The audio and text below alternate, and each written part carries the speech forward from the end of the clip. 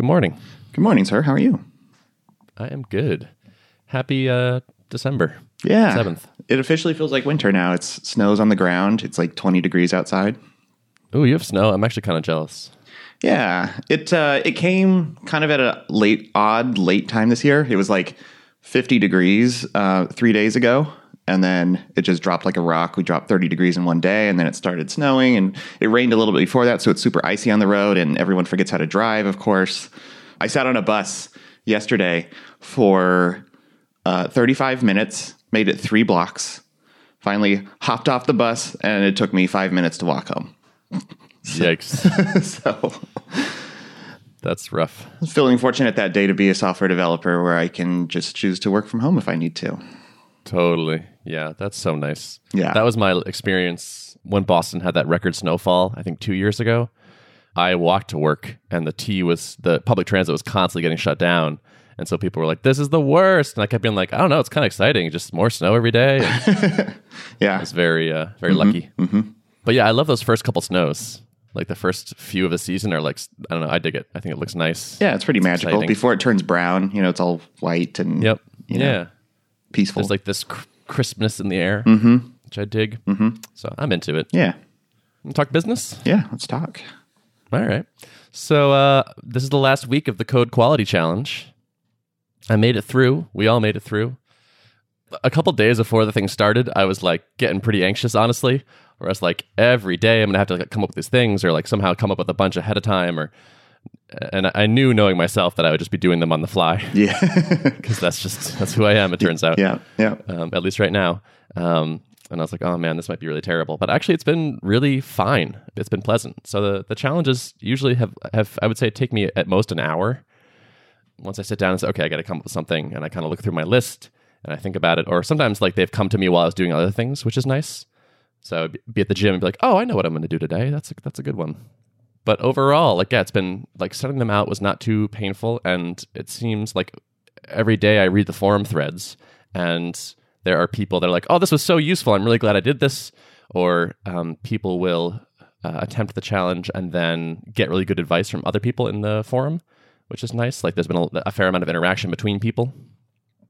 I can see from the forum stats that there are like private messages going back and forth too, which is cool. So people are chatting and seem to be helping each other and collaborating. And so I'm actually very pleased with how it went. Nice. I was a little nervous for you at the onset because I felt like it was an ambitious goal to come up with this many tips that were language agnostic. Like I was, that was my biggest concern. I shared your nervousness. Yeah. But it seems to have worked. Since it was Monday through Friday, there's 20 days, basically. It's 4 weeks. I took 2 days off for Thanksgiving. So I'll have done 18 by the end of this. So next time I run this, I think I'll probably need a full 20. But and I will say the last couple of days have been a little hard and like kind of running out. But I only need to make one tonight, and then I'm done. And so I did like 1 or 2 that were kind of meta, like, all right, let's read the docs for a tool you're using, which like isn't quite code quality, but kind of is. So like, let's alias some command that you're doing all over and over, like improve some sort of repetitive action that you take. So I'm cheating a little bit, but I think that's okay. No one seems to mind. What are the stats? How many people went through this cohort? That's a good question.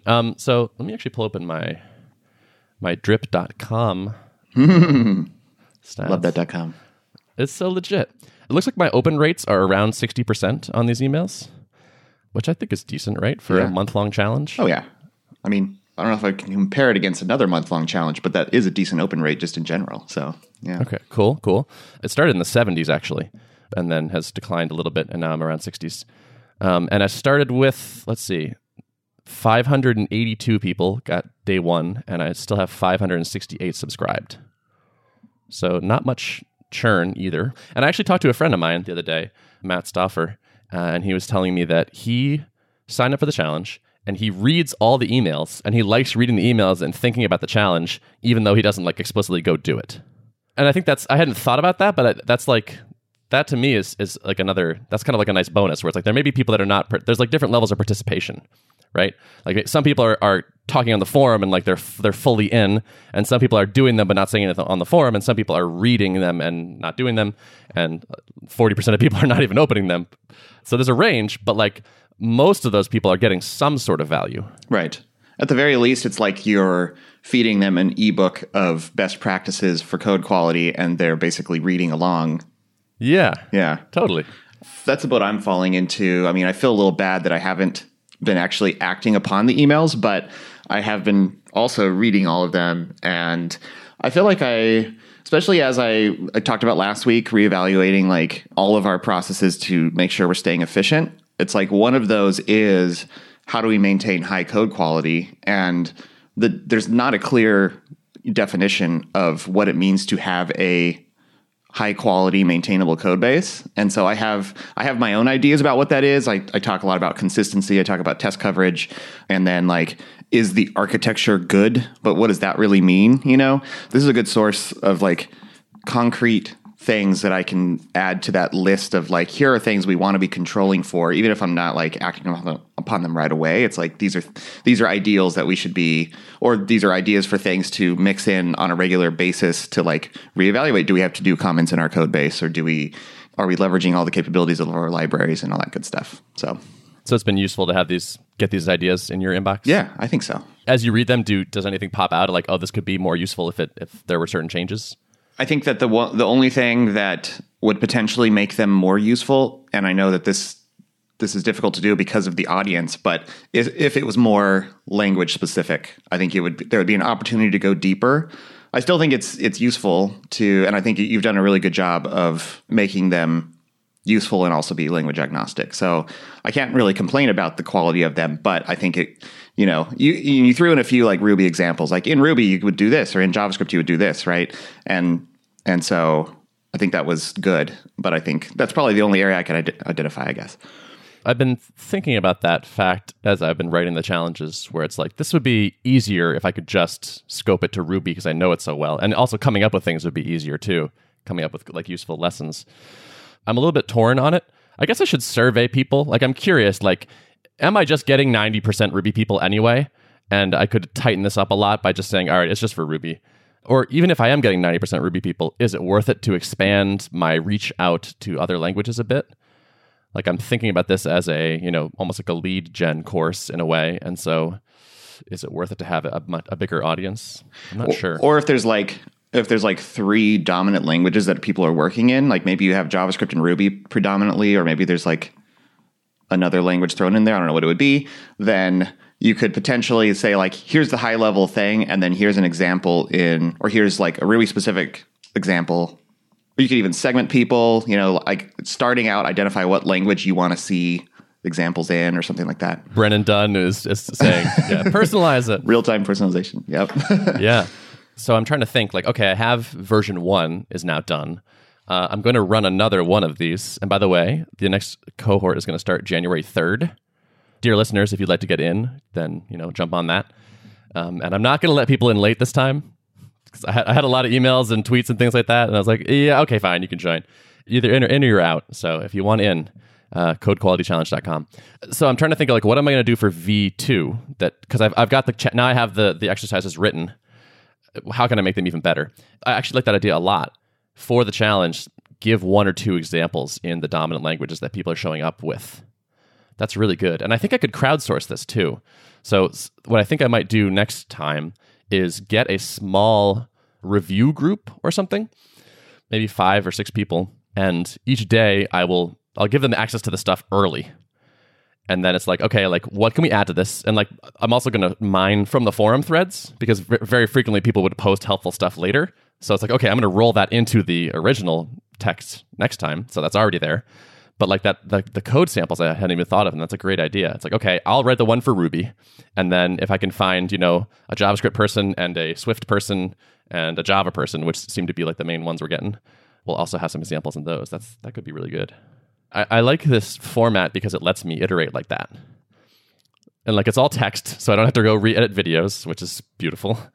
And like, if I run this, every so often, like a few times a year, I can just sort of keep making it a little bit better each time. And everybody that goes through it's like, wow, this is even better than before. Mm-hmm. Yeah, and it's nice having a clear cohorts, I think, makes it really great for iterating, because then you can compare. You can say this cohort versus this cohort. Right. Did people become more active, less active? How do the metrics look? Exactly. Yeah. What was my open rate at the end for when I did it this way? Or like, yeah. Things like that. Yeah. Totally. It's like a spread out A/B test almost. Yeah. And a good experience in customer development. Like you're doing a lot of talking to people and people are naturally engaging in forums, which is great. And, it's like sharpening your customer development skills, I think, too. Totally. And that's honestly one of my favorite things. Like I like that sort of producty role where it's like, what do people need? What's useful for them? Like seeing the opportunity in their questions and in their actions. Like even just the shape of this course, like the format of this course was driven by like the reality of people buying refactoring Rails and downloading it and not watching it. I just sort of keep learning these things and like trying to say like, how do I beat this next time? Yeah, I like it. Along those lines, I've had another thought about structural changes. One of which is there are a couple all-stars on the forum who like post really consistently and say really good stuff and provide helpful links. And I'm thinking about reaching out to them and asking if they want to act as kind of like a mentor or like a leader of some kind next cohort. I don't know exactly what they would do. I already promoted somebody to moderator because he was just like exemplary. And I was like, I don't even know if you're going to like what you're going to do, but I want you to know that I recognize your goodness and I want you to feel motivated. So I want to do more of that and see if I can roll that into the next session somehow. Yeah. What's the primary incentive, you think? Is it just like, they get kind of recognition among the audience of people taking it and get to, I guess, provide value back to the community? Or what do you think would be the biggest motivator for them? I guess it's kind of that pride aspect. Yeah. I'm kind of hoping that it's kind of like a pay it forward situation, I guess, where it's like, I built this course for free and continue to run it for free. And if you want to help in the mission of helping people improve their code quality, there's a way you can lend a hand. And I'm liking that more and more, like this is a free thing and just like exists for the good of the world, because I feel like it's bringing the right people in and like leading it in the right direction. And that's actually a really good segue, I think, to an email I got the other day. Which actually was a private message on the forum that came from a Discourse staff member. That's right. You sent this to me.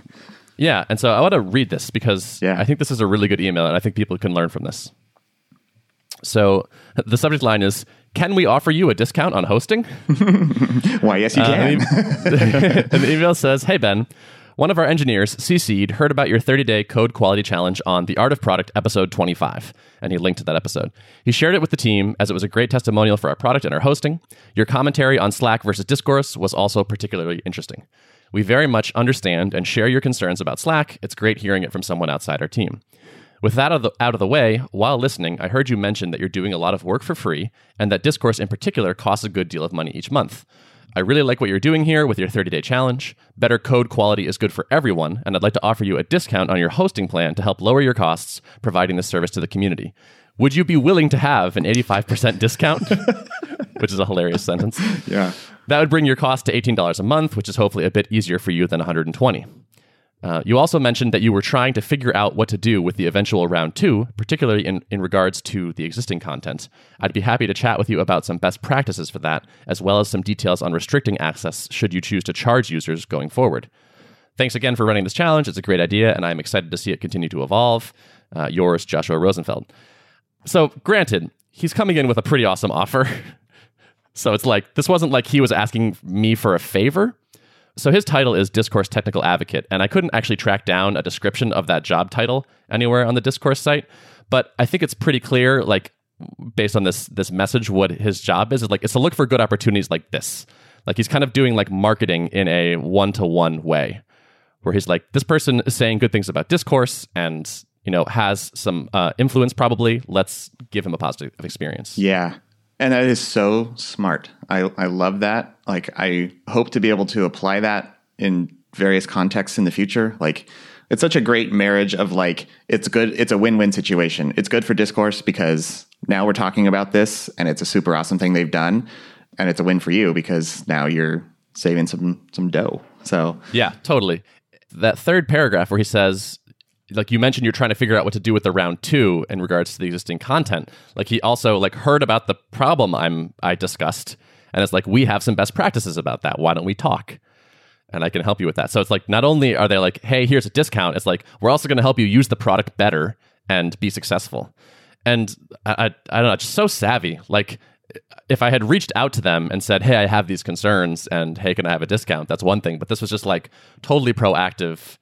And I was very impressed to get this. Yeah, they're doing things that don't scale right now, obviously. And it shows, and it's awesome. So naturally, you wrote back and said, I'm no charity case. I'm not taking your discount. That's right. Yeah, absolutely. I said, first of all, I blocked you and reported you for spam. Second of all. But so I think if I were charging for this up front, this message might have been kind of different. And maybe not, but I don't know. I'm just digging. Like, I feel like doing it for free and doing it for the good of the community just seems to be the right direction and bringing the right kind of people and things into my life. The universe is rewarding me, man. Mm-hmm. So I think I'm going to keep it up. So last time we talked, I think you were toying with the idea of charging for next cohorts. Are you kind of pulling back on that a little bit? Yeah, I think that idea is dead. Yeah. I think I will definitely at least run the next cohort for free. Who knows what the future will look like, but yeah, that's the plan as of right now. I haven't talked to Joshua yet, but I'm curious to hear what he says about the best practices with the old stuff, because I have been wondering about that. I'm not sure what to do, aside from rolling up the best stuff into the actual exercise itself. I don't even know what I'm going to do with the people that are in the forum now. Or like, should I do anything? Like, should I create groups? Like, Discourse does have the idea of groups. Like, should I roll people into like a inaugural cohort group and then a V2 cohort? And should they be segmented somehow? Should they be able to see each other's content? Yada yada yada. I have a lot of questions. Yeah, I feel like I still don't have clarity on what the best thing to do would be. Like, there's all these people who have been going through this thing. Now they're not any longer. Do they continue to come in and interact, or what's your expectation of them to do at this point, even? Yeah, right, exactly. I hope they would just keep getting value in some way. Like if they can find a way to make things useful, then like I'm okay with supporting that and providing a place for that. I don't want to run a ghost town forum so much, like I would hope it wouldn't be a thing that just kind of dies, but I don't know. As long as there are cohorts continually going through it, maybe it's just for them while they're doing it, and then later they don't talk as much, but that's okay.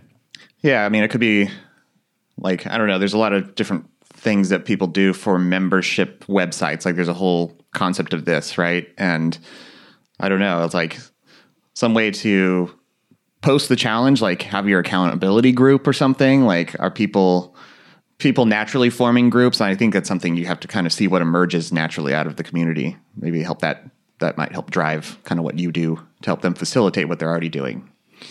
Yes. Yeah.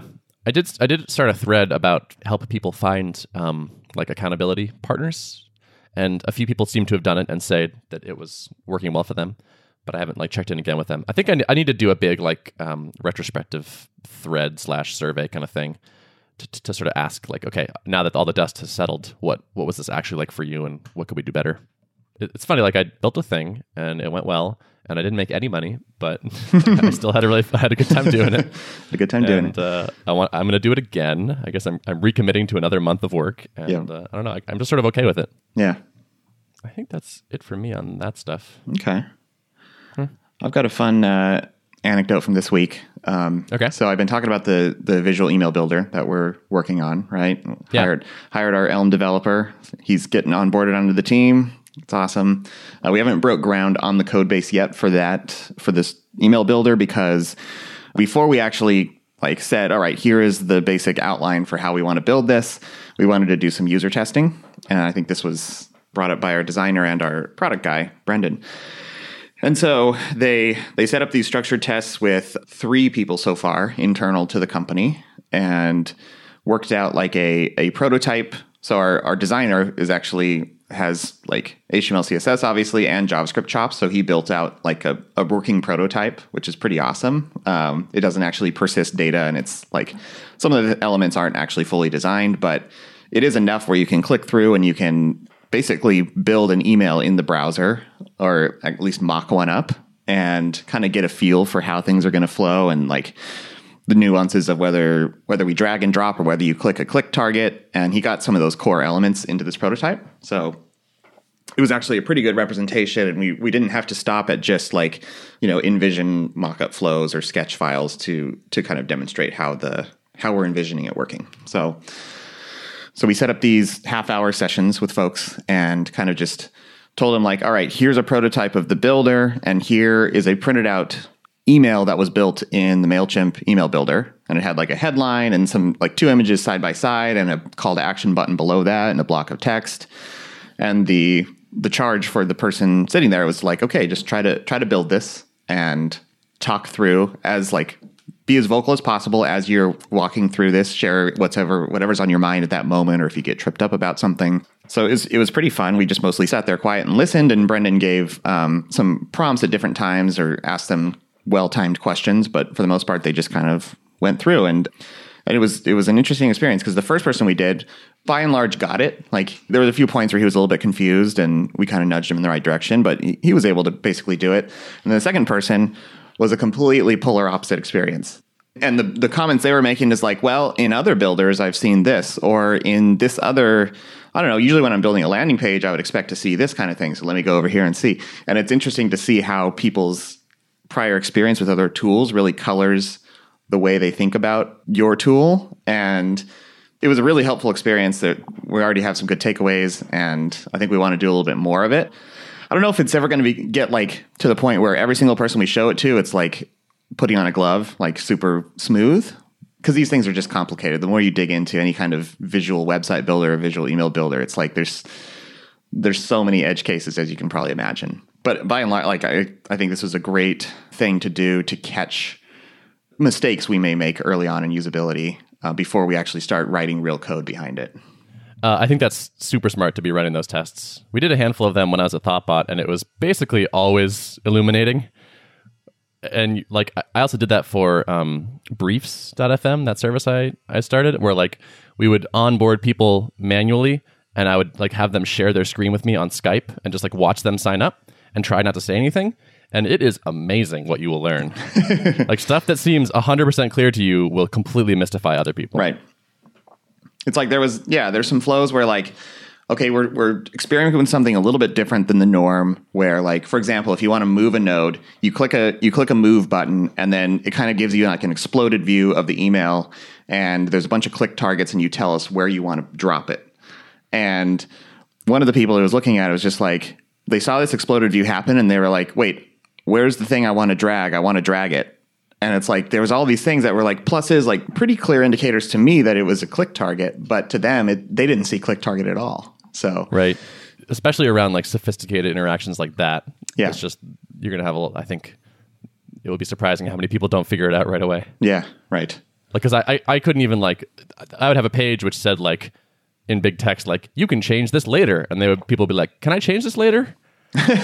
Yeah. Like, it's like you can't even get people to read text. So No. I'm not surprised that some sort of complex interaction is also hard to get them through. Right. And that's where like a big part of like building interfaces is less about the text. Like you can put the text there. People probably aren't going to read it. So you have to make them feel like this is changeable later, you know? And there's a lot of nuance to actually getting that thought implanted in their brain without them reading the text you put on the screen. Totally. Yep. Absolutely.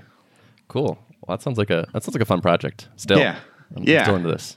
It is, yeah. And I think Rob and I have had a lot more fun than we've had with a lot of things in the last few months, just like getting back hands dirty and this iterating process and whiteboarding and trying to come up with our own unique take on how to build one of these, because there's a number of them on the market and most of them are like pretty painful to use. And so it's been a fun challenge to figure out like how can we make ours feel really nice.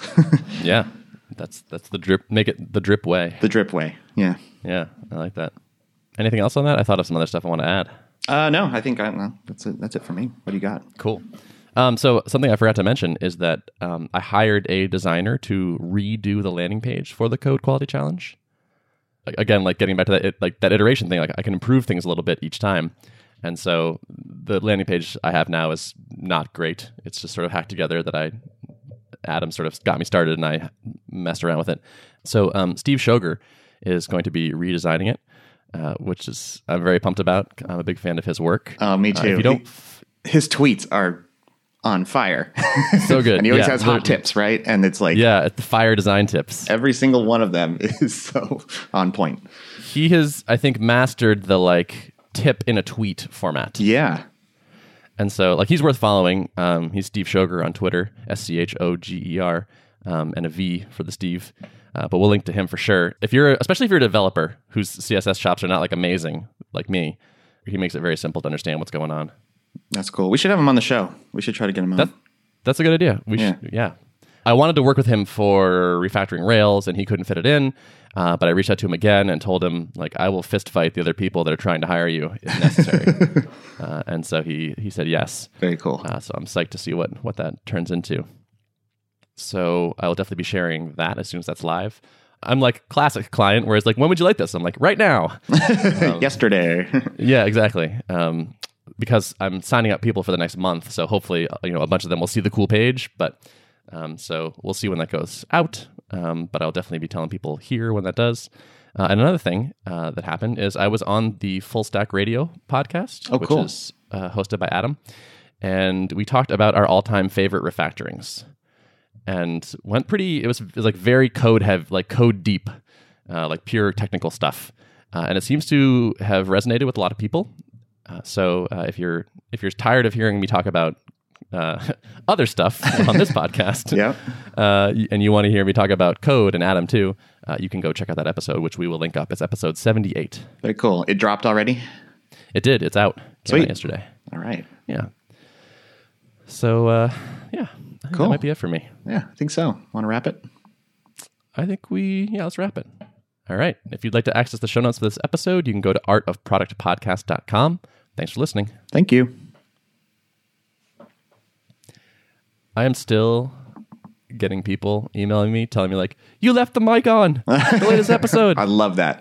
You get it? I do too. I like causing a little panic in people, not because I want them to suffer, but because I want them to listen. Yeah. It's like when you stir that emotion in people, then they're like, yeah. Basically, any emotion is better than like no emotion in a way. Yeah. I feel like when you're making content or like performance, like anything that you make people feel is good. Yeah. It's like why I make people do weird stuff before talks. It's probably just so they're like, what is going on? Like I'm having weird thoughts about this person. Yep. So, I like it. Yeah, I dig that. That's cool. Any drip support requests for me? I haven't noticed anything this week. Yay. No bugs. I really love I haven't seen any. I like the when I duplicate a broadcast and I give it a new name, and there's like a little box that says set the subject of the email to be this name. Yeah. I like that. That saves me some clicks. That's cool. Yeah. That's a nice little UX thing. It's the little things. The little things that make all the difference. Mm-hmm. Yeah. No, I think everything's good. I got almost 200 people signed up for the next cohort. Oh, that's cool. Yeah, and I haven't really been promoting it at all yet. Like I've just started, like I mentioned it on Adam's podcast, and just now, and I have a month, so I'd love to get a similar number again. Yeah, seems like you're on track to hit that. Do you have like a steady trickle per day, or is it kind of bumpy based on? That's a good question. I'm not really sure. Let's see. Oh, you know what I have to do that I'm not really looking forward to? Oh, here's a drip support request. Oh, no. Okay. Please flawlessly merge all of my different drip accounts into one. I it's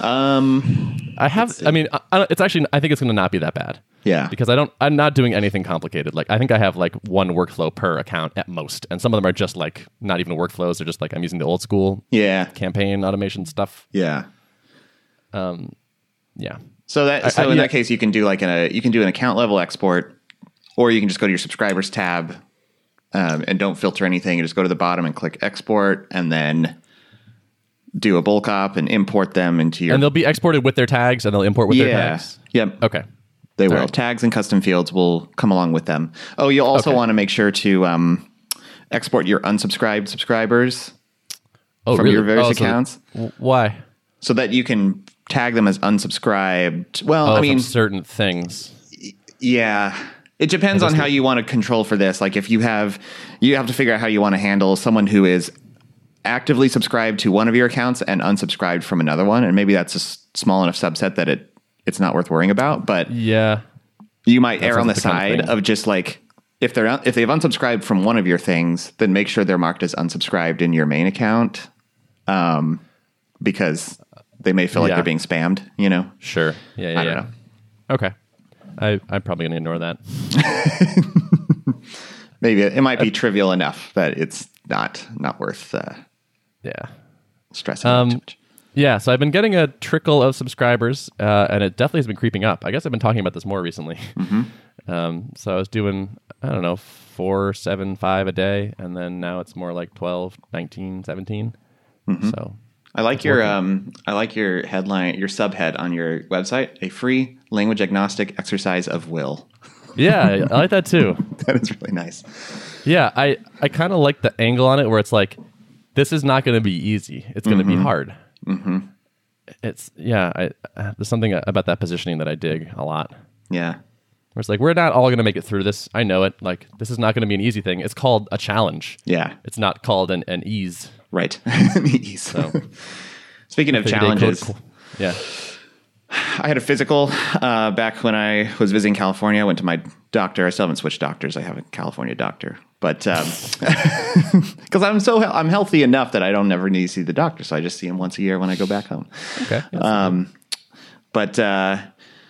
So yeah, I stepped on a scale, and it turns out I've put on like 10, 15 pounds in the last year. Thank you, Minnesota. So he's like, yeah, you may want to step up your exercise a little bit. So I've been trying. I've been trying to do, well, this week I've done three 5Ks on the treadmill. Because now it's cold enough outside where I mean, there are people who run all winter, but I'm not that animal yet. So, do you like running? I don't hate it. I guess I have. Do you hate it less than other forms of exercise? Yeah, I would say so. Like I've done spinning before, and that's like legs on fire for 45 minutes. Like it's pretty uncomfortable for me. I feel like running is like when I have actually good form, I feel it in my arms, I feel it in my abs, I feel it in my leg. Like if I'm overstraining my hips or my knees or something, then I'll be like pretty sore. But if I deliberate about having good form, then I don't know. It's usually feels pretty good to me. What are you like running? Oh, so you're running 5Ks, yeah. Yeah. Do you vary your pace, or are you mostly just sort of running at a standard, as like a flat pace? So my goal is always to like walk for a few minutes to warm up at the start, and then set it at whatever pace and try not to change it the whole time. Gotcha. I don't know if that's ideal, but I feel like it's hard. Like, and so on days where I'm not doing well, then I will either slow it down and take a walk break in the middle, and then step it back up. But yeah, I've also like, I guess the flip side to that is like doing more of interval style training where it's actually less total time, but you have higher bursts of activity. And that, I've heard that could be a good like time saver. Like you get the more bang for your buck doing that, right? Yes, it's a time saver. And I also think if your goal is fat loss, it's more effective. Interesting. So like long, slow-ish distance running tends to be catabolic, meaning it eats up your muscle. Interesting. More so than your fat. Okay. And so it can actually be detrimental to like body composition to do long distance running. Like if you are sedentary and you start running, you will see your like weight will go down, but you will be losing muscle and fat pretty consistently, which you don't want, right? Yeah. Like there's certain things you want to lose and certain things you don't want to lose. Yep. Doing interval training targets fat much more preferentially. I think like the run for weight loss is like actually an easy thing to kind of, it's like almost like a trap to get into. Yeah. Where it seems like the default answer to it. Yeah. But I think it is almost counterproductive for most of the time. That's good to know. I feel like exercise is one of those things where there's like, there's so many different pieces of advice out there, and it's hard to know which ones are the ones you should be listening to. Like even about stretching. Like I remember I used to do P90X pretty consistently, like back in college. And if I recall it right, he was always talking about like, you don't want to do too much static stretching after a workout because your muscles are already pretty loose and warm. You want to just do a little bit of like ballistic style stretching or whatever. And then talking to another person, they're like, oh, no, that's exactly the opposite of what you want to do. And I'm like, well, what's the answer? What is it? Yeah. I think there are a lot of things that we don't really know. Yeah. And there's a lot of money to be made in saying that you have the only answer. Right. And everyone else is wrong. Yeah. So the incentive alignment is kind of wonky in the fitness world. Yeah. So it's worth, I think, looking at a bunch of different sources and kind of figuring out the average opinion, probably. Yeah. That might be a good approach. Yeah. But I'm pretty confident about about the stuff I'm spewing right now. Yeah. So maybe look into it for yourself for sure. Yeah. But like high interval, like what HIIT, high intensity interval training, like those like sprint and then walk and sprint and then walk kind of thing, I think keeps getting shown over and over that it's good at fat loss stuff. Yeah. And the longer, slower distance is not so good. Yeah. Like your body will like optimize long, slow distance running. It's like, okay, like we need to be lighter. Right. It's like, let's just get rid of everything. That makes sense. Yeah. Yeah. And like another thing that I feel like is a sound piece of advice is like, and this kind of comes out of the P90X world, but like muscle confusion, like the notion of like keeping your body on its toes, like because if you do the same kinds of workouts over and over again, then your body naturally optimizes for that and figures out how to not continue building muscle or not continue like burning fat or something. So sure. Yep. Yeah. And right. And like muscle tissue is metabolically expensive to maintain. yeah. So like your body would rather have no more muscle than it needs. Yeah. You have to give it a good reason to have it. Exactly. So if you're like slow paced running doesn't put a high demand on like your muscle tissue, and so it's like, oh well, like this is, and we're like, this is extra, so we can get rid of this. Versus like very high effort sprinting, your body's like, wow, like this is really hard. The muscles are getting seriously stressed here. Yeah. So Okay. I'm And going to then, like, modify. Yeah. okay, yeah. If you can do any sort of weight training, I think that's also a really smart direction to head. I had a good, and actually, I have meta advice for you. Okay. All right. So one thing that I do is every few months I go and get a bod pod test. Is that like Have you heard of this? like a body composition? Exactly, type of yeah. thing? So it Yeah. measures your body fat. It's the official body fat measuring tool of the NFL. Okay. So, must be good. Yeah. It's apparently fairly accurate. And so I do that because it's hard to like steer the ship if you don't have some sort of data. So that's worth doing because like I found it's easy for me to spend a month feeling like I'm moving in the right direction and then go get a test and it's like I went nowhere or like I Yeah. went slightly in the wrong direction. It's Yeah. like, what? Yeah. So I feel like you need that data. But like I recently did a month where I was lifting a lot. Like I actually was doing 5 days a week of resistance training, which is probably a little too much. And I did 5 weeks of that, and I got a bod pod test before and after, and I added 4 pounds of muscle and lost 2 pounds of fat or 3 pounds of fat. Wow. Yeah. And so like that's the right direction. Like that actually moves the percentages where I want to go. And so Yeah. it's like, okay, like I found a thing that works. And the fact that I can actually prove it with data is like really useful for me. Yeah. And that's the other thing. Like I want to do that. It's been on my mind to do one of those for a while because I deliberately do not own a scale. Like I don't, because I know that like just measuring your weight doesn't, and granted, that's all my doctor was looking at too. And I have done quite a bit of yoga over the last year, and I'm certain that I'm stronger in certain areas. So some of that may have been a shift in body composition that's not well reflected on a scale. Exactly. I don't think I put on 15 pounds of fat necessarily, but Yeah. because I think that would show in waist size more, and it's like hasn't been a dramatic difference. Yeah, that's another. I also track that. So I do bod pods every like probably 3 months or so, and then I like do waist measurements more frequently because that's like a decent proxy. That's a better proxy than any kind of scale. Than pure weight. Yeah, I actually have a scale, but I almost like my weight barely changed during that month where it's like I dropped fat and added muscle. Right. It's like, oh, like looks like I'm within the margin of error. Nothing happened. It's like, oh, actually, no, good things did happen. Right. So. Could have shown a 2 pound gain and you'd be like, what happened? But Exactly. It's actually gaining muscle. So Yeah. yeah. Welcome to the art of fat loss. Yeah. Podcast. It's funny. I like have not, I don't know. I've known that I need to be more active software developer. At times when I'm really busy, I'm like sitting a lot. So I'm already like, this was just enough to light a fire under me. I'm like, okay, that's it. I'm going to stand more because I don't need to be sitting all day long. And I actually put my standing desk up at work yesterday, and I didn't sit once. And I just felt better, like blood flowing through my body better. I don't know. It's like, I bet. Yeah. when I'm like sitting for 4 hours straight, you just feel kind of gross. Totally. I've been having a lot of stiffness my like home setup is not great. It is a standing desk, but it's like my apartment is an old Beacon Hill apartment, and so part of it is like sinking into the ground. Oh no! So like it's actually like the floor is not flat Yeah. in my apartment, and so like I'm constantly kind of like off at an angle. Yeah. And just like the ergonomics here are not great. And so like I just have felt like my upper back in particular for me is like bad. Like I'm a side sleeper, so my shoulders roll forward all night long. And then I work with my hands out in front of me all day. Yeah. I just like end up really stiff and tight in the front. Yeah. And it's like I've been dealing with some pain myself, honestly. Yeah. And it sucks. It like I really know. saps the life out of you. It does.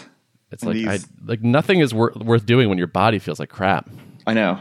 That's how it And feels. like that is the one thing. Like the every time I do get back into a more regular cadence of exercise, like it feels terrible. Like at the end of a run, I'm like, I feel terrible, kind of nauseous, whatever. But then you cool down, and then you're walking around. It's like my body just feels so much better. Like it's For like sure. I've worked my muscles. My posture has improved slightly, just because I'm just I'm feeling good.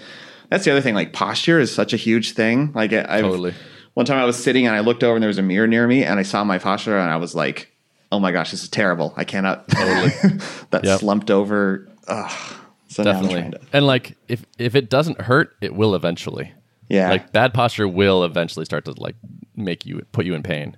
Like, Yeah. You can get away with it until you can't. There's a great book, by the way, about this sort of stuff called Desk Bound by Kelly Starrett. It's really worth reading.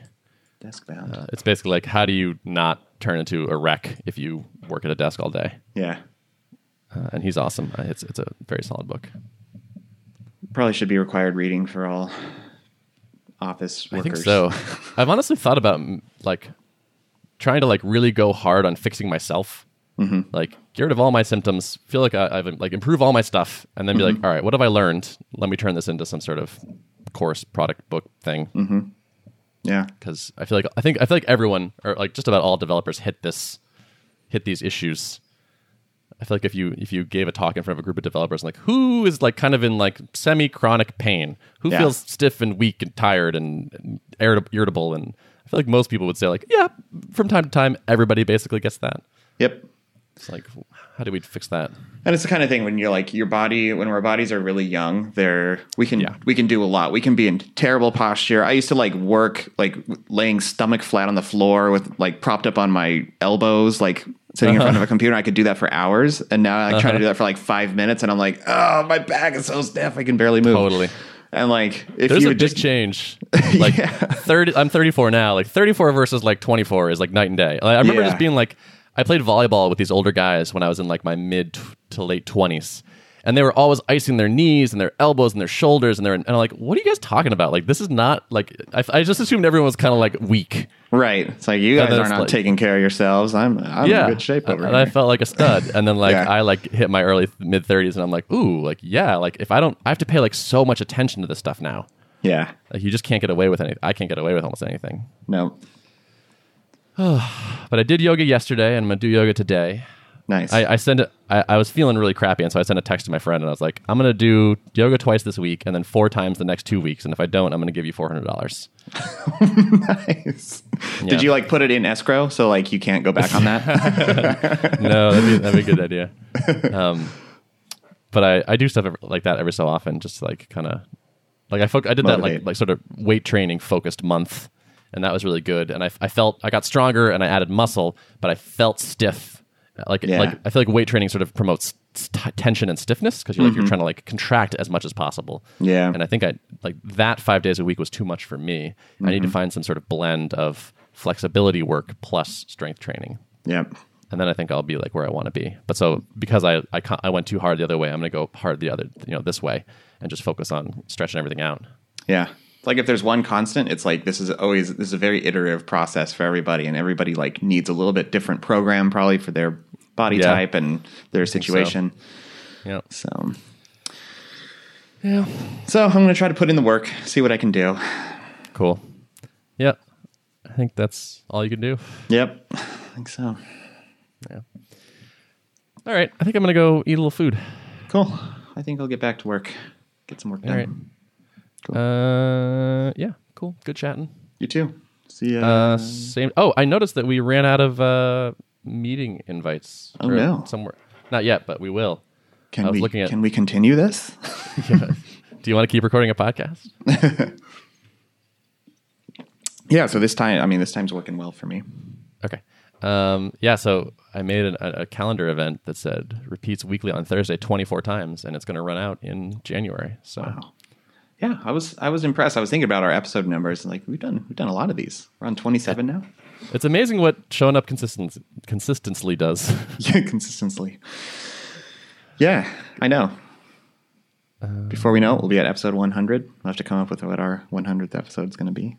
There you go. All right, I just bumped it out. Are you sure you want? Whoa, what? Hold up. Oh, dude, Google just actually did a useful thing. Oh, geez, cancel this change. Discard changes. All right, I almost just made our podcast hundreds of days long. Oh no. Okay, repeat. There we go. And let's end it after. I just added 40 more occurrences. Nice. Are you on the new Google Calendar design, by the way? No. No? It is bad. You don't like it? Well, okay, so I had a problem with it. I think the new design is fine. Mm-hmm. But do you use Quick Add a lot? I don't think so. Okay, the most valuable feature to me in Google Calendar is that if I hit Q, it pops up a little box called Quick Add. Uh-huh. And I can be like, record with Derek Thursday, 11 a.m. Mm-hmm. And it parses all that stuff out and creates an event for me. And when I switched to the new version, it still had Quick Add, but it didn't work. Or like they changed Quick Add so that now. Let me switch over right now and see if they fixed it. And if they didn't, I'm gonna be sad. See, I'm on the week view, and when I press it, it just wants to create something at the exactly cursor. It creates something at the time where your cursor it creates something right now. Right. Who the hell thinks Quick Add means right now? Oh, I better add this to my calendar instantly. Is that the most common use case? Come on. And so anyway, I switched to it and was like, God damn it, this is broken. And so I switched back. And to their credit, they pop up a little thing, which is like, why did you switch back?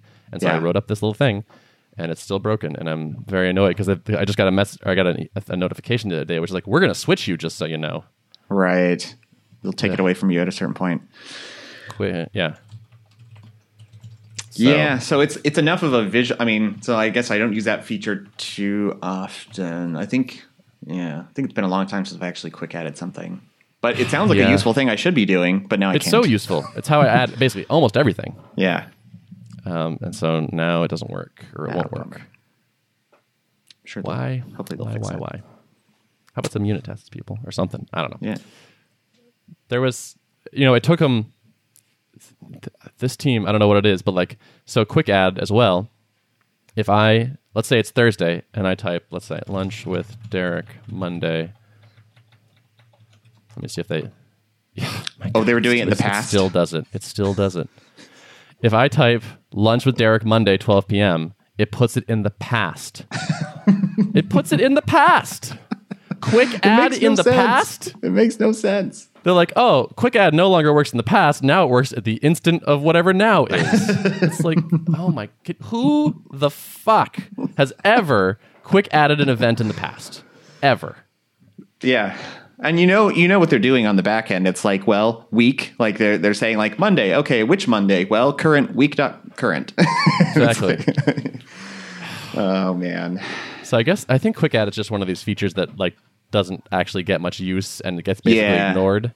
And so, I think they're probably optimizing for the consumer experience, and that Quick Add feature is very much like, I'm going to type this and natural language processing is going to parse what I'm saying. Like most people don't probably realize that's happening or trust that it's going to do the right thing, so they don't use it. Yeah. If someone, I know, what's his name? Zach Holman's working on a calendar. Yeah. I might try his thing out if I can get in that. I need a sensible Quick Add and then not much else. Yeah. I think I might be willing to pay this for is it. This is how new products are born, by the way, when you recognize there's one use case that is not done well, and then a new calendar is going to come out and it's probably going to be optimized for a very specific thing, but it may not be optimized for the thing you really care about. And then, I think the thing I care about is keyboard shortcuts. Yeah. It's like calendars for developers or something, right? Or maybe developers not the right way to slice it, but it's people who care about keyboard shortcuts and things like that, which I love those in Gmail too. I use them all the time, but I don't know. That 100%. Might be a minority use case, Yeah. I do think it's almost not quite enough to make a new product, but like that general thing, like X, but with amazing keyboard shortcuts, is a thing I think about a lot. Honestly, like product categories I'm into. Yeah. Knowing it's going to be niche, but like, there's probably a lot of opportunities. But for some people, it will resonate. Oh yeah, for sure. Yeah. Do you use Vimium, or have you ever? You probably. I bet you don't. So Vimium is this extension for Chrome that lets you keyboard nav web pages using Vim key bindings. Yeah, so it uses Vim key bindings, but like that's almost not the important part. Like, it uses the HJKL for moving around. Yeah. But the real useful thing is that if I hit F, it pops up these little tiny indicators over every link on the page, everything clickable. And each indicator has like a key sequence in it. Yeah. So it's like if you hit S, I will click this link. If you hit T, I'll click this link. If you type SH, it'll click this link. And so I use that a fair amount actually. Mm-hmm. So like basic Vim scrolling forward and back, and then that find thing is like it just lets me not use the mouse. You can navigate the web without lifting your fingers off your keyboard, huh? Yeah, which I'm pretty into. So anyway, that's like more products. Mm-hmm. Mm-hmm. Yeah. All right, let's stop.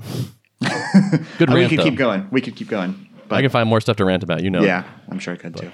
All right, man. All right, my dude. Well, see you next time. Later. Bye.